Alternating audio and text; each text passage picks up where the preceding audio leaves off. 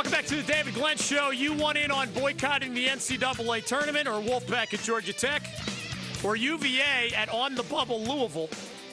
And that word, bubble, is on my mind as well as we come back to your calls and look forward to Scott Fowler on the NFL and March Madness.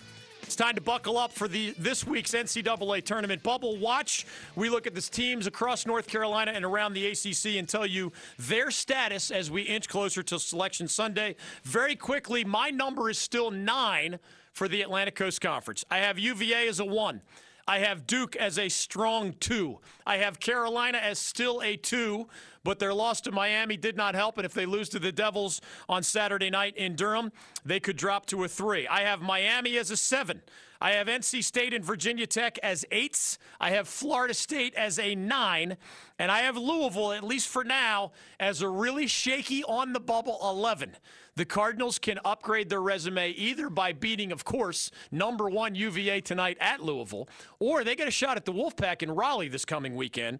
So David Padgett's squad, yes, on the bubble. I have them barely on the right side, but you'd better win one or both of those games if you want to be firmly on the right side as you head to the ACC tournament next week. Syracuse and Notre Dame are not out of consideration, but I have the Orange and the very interesting Irish with Bonzie Colson back on the wrong side of the bubble, at least for now. Notre Dame does play at number 1 UVA on Saturday, so a chance for a resume boost there. Elsewhere around the state, beyond the ACC, we have a lot of teams in great position to win their conference tournaments, but the bottom line is you got to win.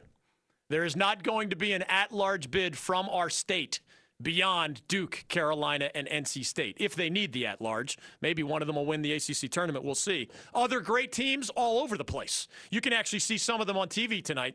UNC Asheville is the number 1 seed in the Big South tournament. Check them out at 7 o'clock tonight against Charleston Southern.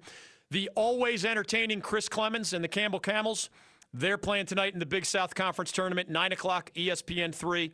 Gardner-Webb has an afternoon game. The Big South Tournament is underway with the UNC Asheville Bulldogs as the number 1 seed and the favorite. Wes Miller's UNCG Spartans are the number 1 seed in the Southern Conference Tournament, but again, got to win the tournament. Otherwise, you're headed to the NIT.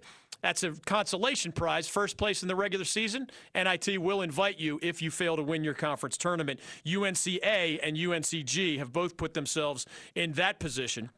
Atlantic 10, Davidson Wildcats, one of the best teams there, but they're not going to get an at-large bid. They need to win the A-10 tournament in a league where Rhode Island and St. Bonaventure are among the tougher teams to get past. It's not time for the MEAC tournament yet, but as we come back to your calls, the Aggie Eagle Basketball Classic is tonight.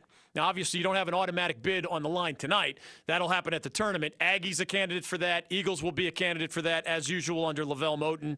But is the Aggies against the Eagles head-to-head tonight, 7:30 at NC Central. One more March Madness flavor for us to enjoy right here. We, in North Carolina, were the first state to implement in 1993 Click It or Ticket. But as you listen to our weekly Buckle Up for this week's NCAA Tournament Bubble Watches between now and Selection Sunday, keep in mind the number is less than 80% of men who buckle up versus 93% of women. They're better than us at most other things. We can't let them continue to be better than us at buckling up. Not wearing a seatbelt can cost up to $179 in fines, and that number goes to $263 if there's somebody in your vehicle, 15 or under, and guess who the penalty goes to? That's a $263 fine to you as the driver if the 15 or under person is not wearing their seatbelt somewhere else in the vehicle. The numbers are still somewhat ugly. More than 10% overall of front seat drivers and their passengers fail to wear their seatbelts. And in one recent year, of those who died in motor vehicle crashes, 41% of them were unrestrained in their motor vehicles at the time of that death. Buckle up or face a $179 fine. That's every seat, every time. It is the law here in North Carolina.